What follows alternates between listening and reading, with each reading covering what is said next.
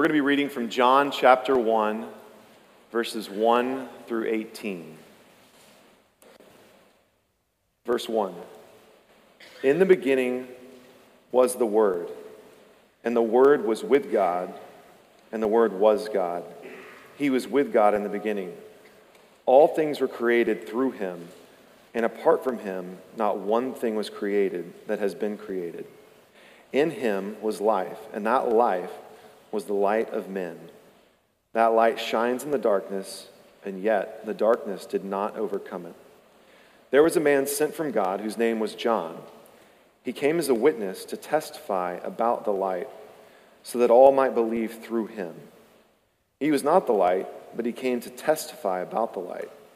The true light that gives light to everyone was coming into the world. He was in the world, and the world was created through him, and yet the world did not recognize him. He came to his own, and his own people did not receive him. But to all who did receive him, he gave them the right to be children of God, to those who believe in his name, who were born not of natural descent or of the will of the flesh or of the will of man, but of God. The Word became flesh and dwelt among us. We observed his glory. The glory is the one and only Son from the Father, full of grace and truth. John testified concerning him and exclaimed, "This was the one of whom I said, 'The one coming after me ranks ahead of me, because he existed before me.' Indeed, we have all received grace upon grace from his fullness. For the law was given through Moses. Grace and truth came through Jesus Christ. No one has ever seen God, the one and only Son, who is himself God and is at the Father's side. He has revealed him." This is the word of the Lord. Thanks be to God. Thank you, Aaron. Appreciate it, brother. Good morning. My name is Drew Moss, and I get to work with the college ministry here at Sunnybrook that we call The Table. I also have the opportunity to get to open up from God's Word with you today, to spend some time walking through that, and I'm excited to get to jump in there with you today. There is this story in Mark chapter 4, and it's a story that I've heard pretty much all my life. I've heard it thousands of times, and my guess is that if you have spent very much time growing up in church, that you've probably heard it thousands of times as well. But more recently, it's kind of grabbed my attention because it ends wrong. That's actually probably too strong of a way to say it. It's not that it ends wrong, it just ends in a way that you would not expect. It ends in a way that doesn't seem to fit the rest of the story. The story goes like this. One day, Jesus and his disciples go and get into a boat, as they often do in the Gospels.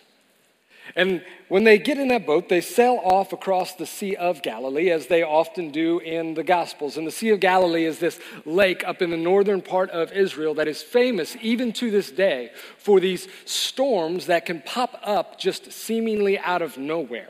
When wind and the cold air comes down off the eastern mountains and then mixes with the warm air hanging over the top of the lake, it creates these very violent storms, almost like that. And on this particular day, that thing happened. Jesus had gone and he had decided to nap and lay down in the stern of the boat. So he's sleeping, resting his eyes, and then all of a sudden, this storm just sweeps in. Now, this isn't a huge deal for the disciples because a number of them are fishermen. They've been here before. They know how this works. They know how to handle this. But it quickly becomes apparent that they don't know how to handle this one. But this storm is so big and so violent, and soon enough they begin to panic. They begin to fear for their lives, thinking this is probably it for them. And so one of them, in the course of this, goes and wakes up Jesus and goes, "Jesus, get up. You need to know we're all about to die here. This may be your last moments. Get up here." And then the text says that Jesus stands up and kind of, rubs the sleep out of his eyes, walks to the edge of the boat and puts hands up in the air, and with just a few words, "Peace, be still," shuts the whole thing down. and the rain ceases, and the wind stops blowing, and the waves go flat, and the sea turns to glass. And here's the part where the story gets a little bit weird, because you would expect in that moment that when Jesus does these things, that the disciples would all begin to celebrate, and that they would all be excited, and oh, thank you, Jesus, for saving our lives. We're alive. I can't believe we're alive. And they would hug each other, and they would laugh, and they would hoop and holler, and all those things. That's not what they do. You read the story ends with them being more scared after Jesus calms the storm than they were in the middle of the storm. Well, Mark tells us the very last verse of that chapter, the very last verse of that story, Mark 4:41 says this, "And they were terrified and asked one another, 'Who then is this? Even the wind and the sea obey him.'" Today, after 2 months walking through the story of God, starting all the way back in the beginning in Genesis, walking through these high points in the story, these big moments in the scriptures in the Old Testament, today we finally arrive into the New Testament, specifically into the Gospels. And the Gospels are essentially one long drawn-out answer to that question in Mark 4:41. Who then is this? Who is Jesus?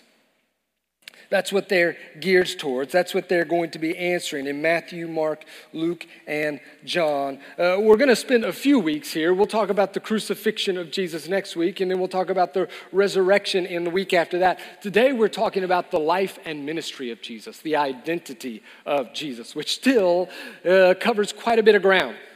I actually added it up. I did the math here. And between the four Gospels, if you remove the chapters about the crucifixion and the resurrection, all the rest of them still makes up 78 different chapters of Scripture, which is a lot to cover in one 2-hour sermon this morning. But we're going to try our best, okay? 78 chapters to try and cover. That cannot be done all the way through. But if I were to give like a good summary, try to give a summary, I think it would be hard to find a better one than the first 18 verses of John chapter 1 to encapsulate Jesus' identity and his mission in a few paragraphs. It's done pretty well in John 1, and that's where we're going to be spending our time today. And as we cover John 1, it's going to become apparent pretty quickly that one of these things is not like the others. That this section of the story, this part is different from all the other parts that we have covered. And that is for these 3 specific reasons about the character in this story, that he is different than all the other characters that we've focused on. These 3 things about Jesus, and they're very similar. As a matter of fact, I would say they're overlapping. These 3 overlapping truths about Jesus. I'll just go ahead and give them to you now, and then we'll walk through them. The first is that Jesus is unique within the story of God. The second thing is that Jesus is central to the story of God. And then the third is that Jesus is the culmination of the story of God. He is unique, he is central, he is the culmination.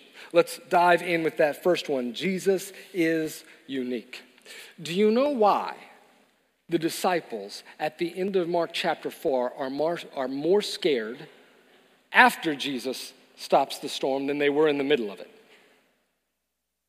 R.C. Sproul, a famous preacher and Bible scholar, talks about this story, and he says it's because in that moment they realize that they are standing in the boat with something that they do not have a category for.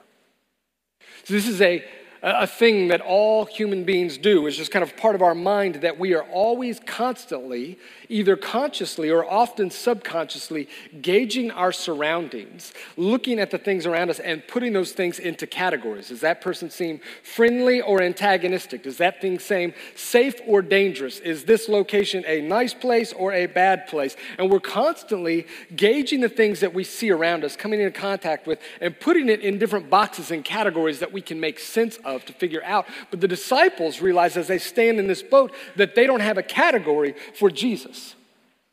See, the storm, it's scary because it's powerful and they know what a storm can do, but they do understand to some degree storms. They've got a box for storms. But this man here who is a human being, and they know he's a human being because they've spent months with him. They've seen him walk and talk. They've seen him sweat. They've seen him sleep. They've seen him eat. They know that he's a human being, and yet this human being also controls weather patterns, has power over the forces of nature, and they don't got a box for that. They don't have a category to put that in, and that is unnerving to them. And there's a reason that they don't have a box to fit Jesus in. It's because Jesus is unlike any other person that has ever walked the earth. Jesus is unique. Here's what John tells us about him in the very opening words of his book. John 1, verse 1, in the beginning was the Word. Now stop.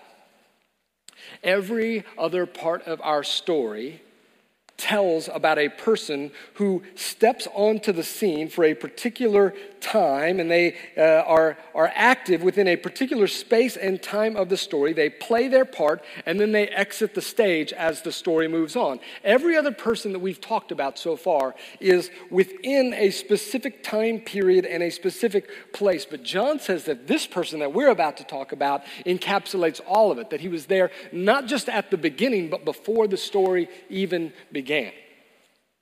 Next few words. And the Word was with God, and the Word was God. Stop. Every other part of the story that we have walked through so far involves the main character, that is God himself. He's the main character of the story. The main character interacting with a secondary human character, whether that be Adam and Eve, or whether that be Abraham, or Moses, or David, or Solomon. God, the divine character, interacting with the human character. Here's the first time in the story that the divine character and the human character are one. The Word was with God, and the Word was God. He calls Jesus here repeatedly. He calls him the Word. Why? Why does he call Jesus the Word? More than likely, John is rooting this idea, this concept, in the Old Testament and in the understanding of God's Word within the Old Testament. The Word of the Lord, the Word of God, was a very big deal in the Scriptures and in the Old Testament. Ryan talked a lot about this last week, how significant, how powerful, how eminent God's Word was amongst the people, what a big deal that was, and it was something that they looked to often. And actually, words just in general, anyone's words, are kind of an interesting concept, a fascinating idea. Tim Mackey talks about this from the Bible Project. He says, our words, like my words, are in a sense me. They are my thoughts. They are my ideas. They are what I think and I'm about being expressed out to other people. I am being expressed out to other people. And yet, also, in the moment when I express those words out, they are also something that is distinct from me. Separate to a degree from me. Like you could record those words and put them on an audio device outside of me. You could put those words on paper, and so they are me, but they are distinct from me. Words also have power. They have the ability, when they are spoken out, to change things, to do things, especially when the person speaking them has a level of authority. Right? So in my own house, I can say to one of my kids, please set the table for dinner. And those words can cause the table to be set. It can cause things to be happening. But especially when the one who speaks them is God, who has authority and power over all things, when he says things, things happen. His words do and accomplish his purposes. And so this is what the Word of God is like in the Old Testament. Bible scholar Edward Klink talks about the Word here in John 1, and he says it is rooted in the Old Testament, where the Word is God's self-expression in creation, in revelation, and in salvation, right? So God speaks, let there be light, and the world is created. God speaks, and truth is revealed. God speaks, and life is given, and salvation comes to people through the Word of God as it accomplishes things. And what John is saying here at the beginning of his book is that this Word of God, this power by which God creates and reveals and saves, is not some kind of force or thing, it's a person. It is his Son, who is one with God, but is a distinct person from God the Father. And we will see this play out in the very next few verses. Pay attention to what John says about this word and what it does. Verse 2, he was with God in the beginning, and all things were created through him. And apart from him, not one thing was created that has been created. In him was life, and that life was the light of men. That light shines in the darkness, and yet the darkness did not overcome it. So through him, through this word, through Jesus, all things were created. In him is life. From him comes the light. None of these things can be said about anyone else in the story or anyone else throughout all of history, only about Jesus. And we will see these truths play out throughout the gospel and throughout Jesus' lives as he does things that only God is supposed to be able to do, like calm storms, raise people to life. And he says things that only God is supposed to be able to say about himself, like that he is the I am, or that he could pronounce the forgiveness of sins. And when he pronounces the forgiveness, the scribes and the rulers say, you can't do that. Only God can forgive sins. And Jesus goes, you're right. Only God can forgive sins. And I pronounce this man's sins forgiven. And he does these things time and time again, showing that there is something different in him. And so what we see is that Jesus is not just better than all the other characters in the story. He's not just more heroic than David. He's not just more righteous than Abraham. He's not just more holy than Moses. He is in a completely different category altogether from everyone else. And because he is in that different category, because he is God from the very beginning, that means that, number two, he is not just unique in the story, he is central to the story. John continues here in verse 6. There was a man sent from God whose name was John. He came as a witness to testify about the light so that all might believe through him. He was not the light, but he came to testify about the light. The true light that gives light to everyone was coming into the world. So here, John the apostle, John the gospel writer, introduces a new character into the story, and that is John the Baptist.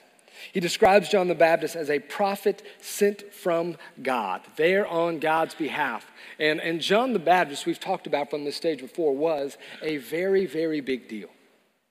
It was a very big deal in his own day and time when thousands would flock out to hear him preach and teach, and the crowds and the people loved him and honored him, and the religious rulers and the political rulers feared him and the amount of influence that he had over the people. But he was not just a big deal in his own time. He's a big deal in the story. Matthew 11, Jesus himself will say about John the Baptist that of everyone who had ever been born up until this point, no one is greater than John the Baptist.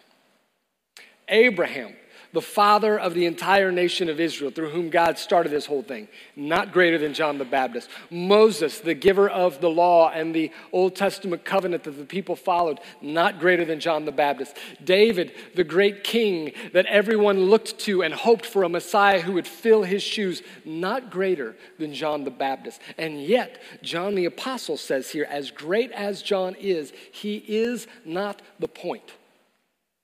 He is merely just one more witness to the one who is the point. John the Baptist will say about himself, I am not even worthy to stoop down and untie the straps of Jesus' sandals. That is how much greater he is than me. So there's this story in Luke 24 where these two guys go out on a journey. It takes place just a few days after Jesus is crucified at the hands of the Roman authorities and the hands of the Jewish authorities. And so these two men step out of Jerusalem and begin making the 7-mile journey northwest towards a small little village called Emmaus. And they are devastated. And they are confused. Devastated because these two men had dared to hope against hope that Jesus was the answer to all their prayers. that Jesus was the Messiah that they had been waiting for all these years, that they had been praying for, that they had been hoping for. And they had put all their eggs in this basket, and they had kind of pushed their chips forward on Jesus. And then 2 days ago, he gets crucified at the hands of the Roman and Jewish authorities, and that proves, at least to them, that they were wrong. That everything they were hoping for must not be true, because the real Messiah, he's not going to die at the hands of the Gentiles. The real Messiah, he's not going to be rejected by the religious leaders. They're going to love him. They're going to adore him. So the fact that Jesus died must mean we were wrong. But they're also confused because that very morning, some women from their group had gone to the tomb to prepare Jesus' body for burial. And when they get there, they found that the tomb was empty. And then Peter and John run to the tomb and they find it's empty. And so now they can't make heads or tails of this situation, what's happening. And these two men are walking along discussing these things when all of a sudden a third man, a stranger, walks up beside them and begins walking and talking. Now, Luke tells us that this stranger is Jesus, but they are unable to recognize him in this moment. And Jesus says to them, "What are you guys talking about?" And they stop. Are you serious? How do you not know? How do you not know what's gone on in Jerusalem in these last couple of days? Everybody knows what happened in Jerusalem. Jesus of Nazareth, the one that people were expecting to be the king, the Messiah, he just got crucified. And all of our hopes and dreams have kind of fallen apart, and yet now his tomb is empty, and we don't know what to do this. How do you not know about that? And then it's Jesus' turn to turn towards them and say, how do you not know? How do you not know, as you walk through the scriptures, that this had to happen? How do you not know that the prophets prophesied that the Messiah must suffer? And then Luke tells us in in chapter 24, verse 27, then beginning with Moses and all the prophets, he interpreted for them the things concerning himself in all the scriptures. Catch that. In all the scriptures, Jesus is saying here that he is not merely the central character of the Gospels or even of the New Testament. He is the central character of the entire story, front to back. All the scriptures and all human history centers around this one man, which is what makes the next couple verses of John 1 so tragic. John 1, verse 10. He was in the world, and the world was created through him, and yet the world did not recognize him. He came to his own, and his own people did not receive him. But to all who did receive him, he gave them the right to be children of God, to those who believe in his name, who were born not of natural descent, or of the will of the flesh, or of the will of man, but of God. That right there, those little verses right there really are the life and ministry of Jesus summed up in 4 verses. This is something that we see over and over again. He came to the world, and the world did not receive him. His own people, of whom he was meant to be the rightful ruler, the people of Israel, the king of them, they did not receive him. And yet, to the few that did, to those who did receive him, he gave them the right to become children of God. That's a great summary of Jesus' life and ministry here on this earth. And what we see play out through the Gospels is that Jesus, through his life and ministry, creates this fork in the road that everyone must deal with. That everyone, when they come to Jesus, has to go one direction or the other. There is no pleading the fifth on Jesus. There is no recusing yourself of a decision of what you think he is or a verdict on who you say he is. Everyone has to go one direction or the other. And this is true, by the way, not just for those in the Gospels. It is not just true for Jewish religious leaders and tax collectors and fishermen in the first century. It is also true today for American professionals and parents and college students and churchgoers in 2023. And here we need to pause for a moment to clarify what it means to receive Jesus. What John means by those words, to receive him. Because if it is true that Jesus is central to the story of God, that he is central to human history, that Jesus is central to God's plan to redeem the whole world, then that means that I cannot receive him as anything less than central to my own life. And yet, there are many who have tried to do exactly that.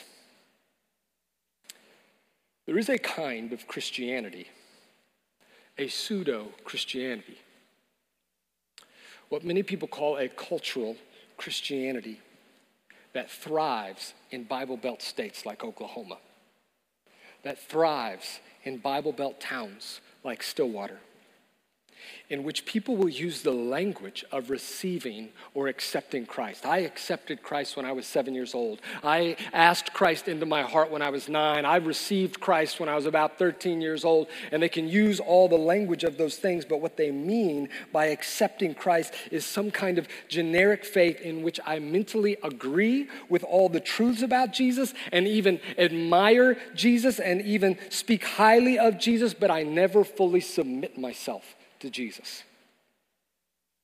One in which I seek to be a good person and attend church most of the time and make sure to raise our kids in church. One in which I even lift up biblical and Christian values in the public sphere. One in which I will vote my values every year when elections come around and all of those things. And one in which I ultimately do not concede in Christ's claims on my life. One in which I give Jesus very little say over my finances or over my free time or over those little pet sins that I run back to time and time again because, it's just between me and myself and it's not really hurting anyone. The thing is, though,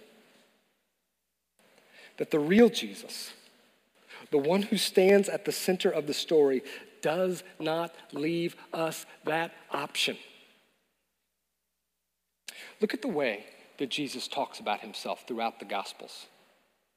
Listen, you think calming a storm in the middle of a boat makes people uncomfortable? You should hear some of the things Jesus says about himself. In Matthew 10, 37 through 38, the one who loves a father or mother more than me is not worthy of me. The one who loves a son or daughter more than me is not worthy of me. And whoever doesn't take up his cross and follow me is not worthy of me. Luke 6:46, why do you call me Lord, Lord, and do not do the things that I say? You cannot call me Lord Jesus. Do not call me your Lord and Savior if you are not willing to submit to me as Lord, Jesus says. Mark 8:34 to 35, if anyone wants to follow after me, if anyone wants to be a Christian, let him deny himself. Let him take the things that he wants most in life and put those down at the bottom and then pick up the things that I want most in life and put those up at the top. Let him deny himself, take up his cross and follow me. For whoever wants to save his life will lose it. But whoever loses his life because of me and the gospel will save it. And a person does not say things like this unless they believe themselves to be the center. And there are many people who back then found these words too hard and demanding. And there are many people today who find these words too hard and demanding, too strong, too harsh, and yet they don't want to flat out reject Jesus because they believe these things about him. They believe he was the Son of God. They believe he died for their sins, and they don't want to go against their childhood faith that they were raised in, and they don't want to lose the community that they've had around them all their life in church, and so they don't flat out reject Jesus. They still want to receive him. They just choose to receive a different kind of Jesus, one that's not so demanding, one that fits inside my box and therefore fits my life a little bit better. But I would say that this is no less a sin and no less a tragedy than full-on rejection. And when you miss the real Jesus, you miss all of Christianity.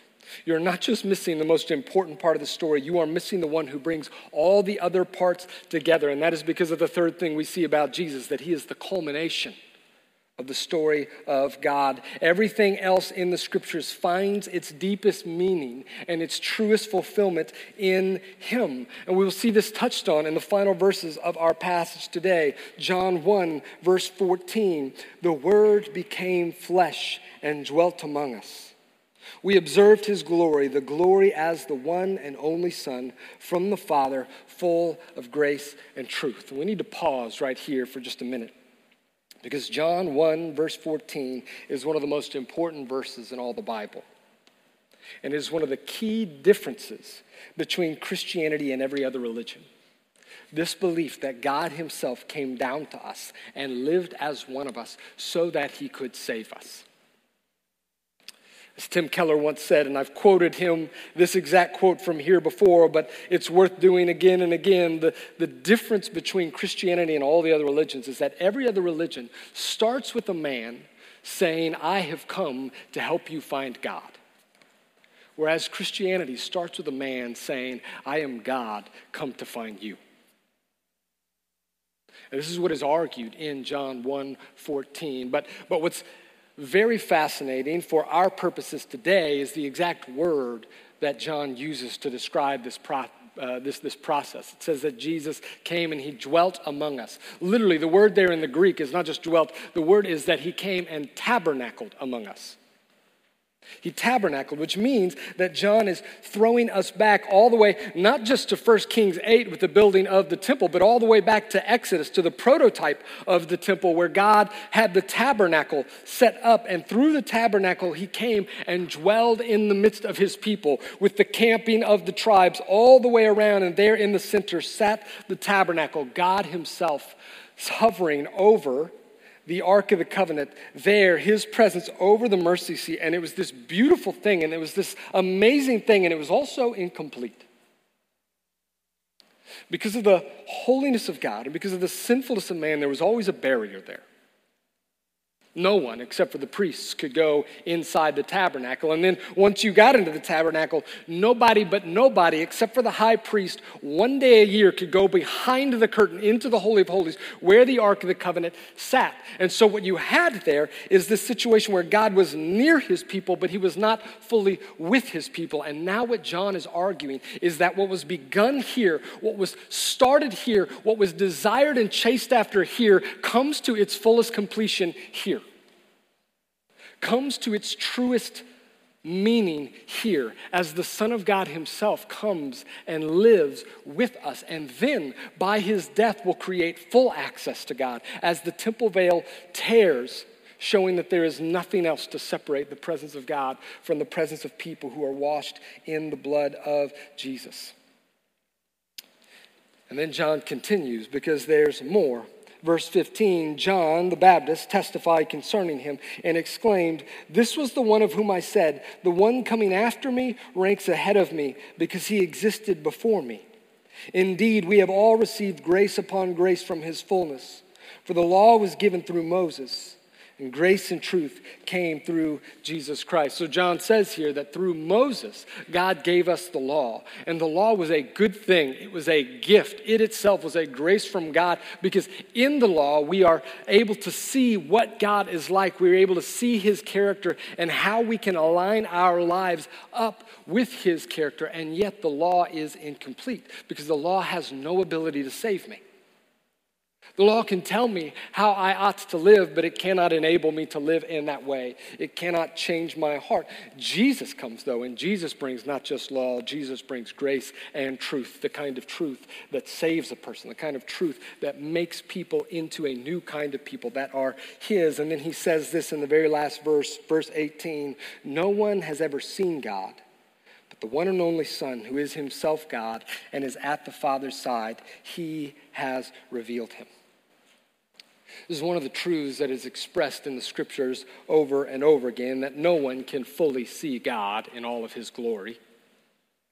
And that is because his great holiness, his great glory, our sinfulness, and our finite nature, that we couldn't handle it. Even Moses, the giver of the law, when he asked to see God in all his glory, God said, "No, you can't see me in all my glory. No one can see me in all my glory." And so all he gives Moses is this little glimpse of kind of the tail end, this glimpse of almost like the aftermath of his glory as it passes by. And yet God wants to make himself known to people. God wants to reveal himself. He wants to be known. And so he gives his prophets and his writers to come and speak the truth about him, to try and reveal what God is like and who he is. And it's good and it's wonderful, but it's not complete. It cannot fully describe all of who God is. And what we see here, though, is that what the prophets and what the scriptures were revealing in part, Jesus reveals in fullness. As the writer of Hebrews will say, long ago, God spoke to our fathers by the prophets at different times and in different ways. And in these last days, he has spoke to us by his Son, who is the radiance of God's glory and the exact expression of his nature. But you see, Jesus, he's not just the culmination of the tabernacle. He's not just the culmination of the law. He's not just the culmination of the prophets. He's the culmination of all of it. Everything that we have seen in this story so far, all of it is a mere shadow that is meant to point us to the greater reality that is Jesus Christ.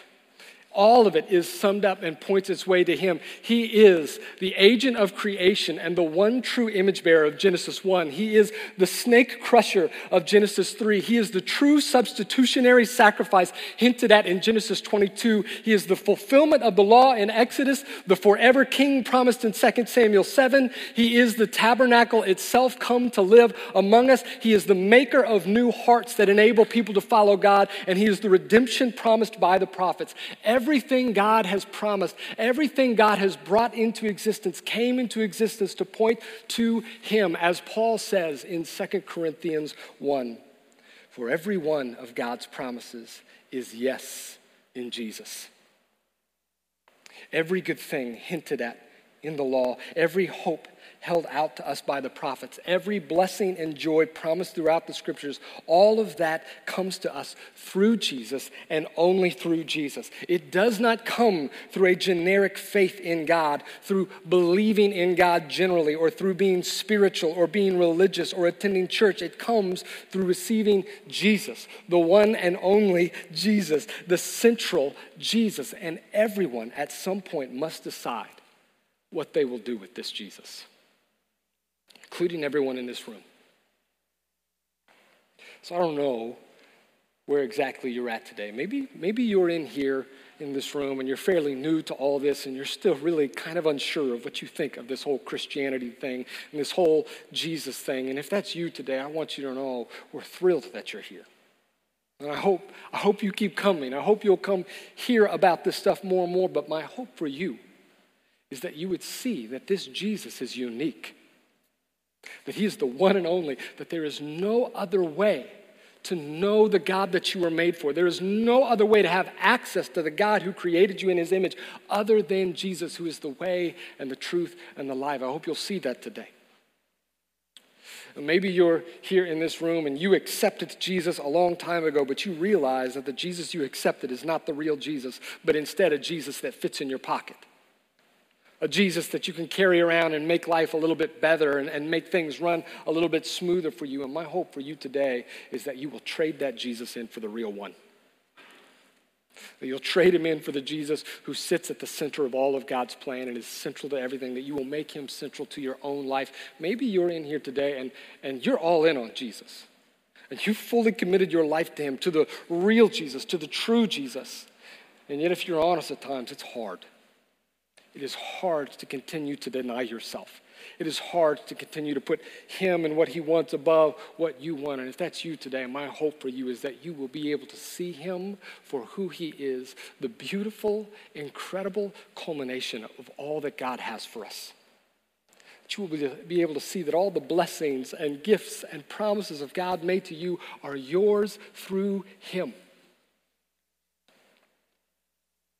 There's this story takes place in Matthew 26.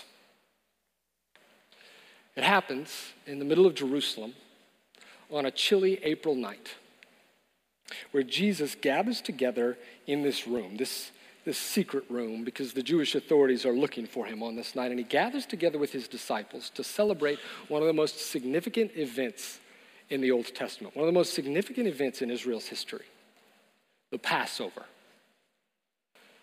The moment, the day when God came and rescued his people from slavery in Egypt, set them all free. And he did this. At kind of the heart of the Passover celebration is this spilling of blood, this lamb, this pure and spotless lamb who spills his own blood so that they can avoid the judgment that is coming down on Egypt. And it does not come down on the Israelites. And through that, they are set free and they are rescued. And it's there in the middle of this Passover meal that Jesus is sharing as he reclines around the table with his disciples, that he chooses to tell them that great meal was pointing to something bigger.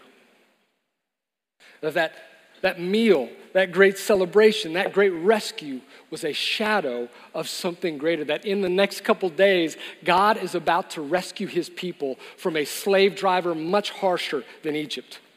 That God is about to set people free from the sin that has dominated and ruled their lives, all of their lives. That God is about to set people free from the fear and the tyranny of death, and that he's going to do it through Jesus. Through his own death on the cross as the pure and spotless lamb who will spill his blood to save and rescue God's people forevermore, giving them a new kind of covenant, one that will last forever, a new covenant with a new kingdom full of people with brand new hearts that Jesus gives to them by his own Holy Spirit. And so we, the people of God, every week for thousands of years, have come together to retell the story, to relive that story, the whole story. The story that all of it pointing to this one Jesus who rescued us, who set us free, who made us new, and we do that over bread and wine. And so, brothers and sisters, this is Christ's body given for you. Let's take and eat.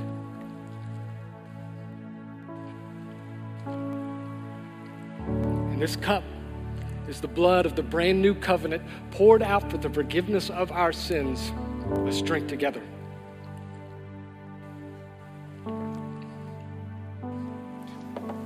And now let's join together in celebrating and singing to the one unique central Jesus.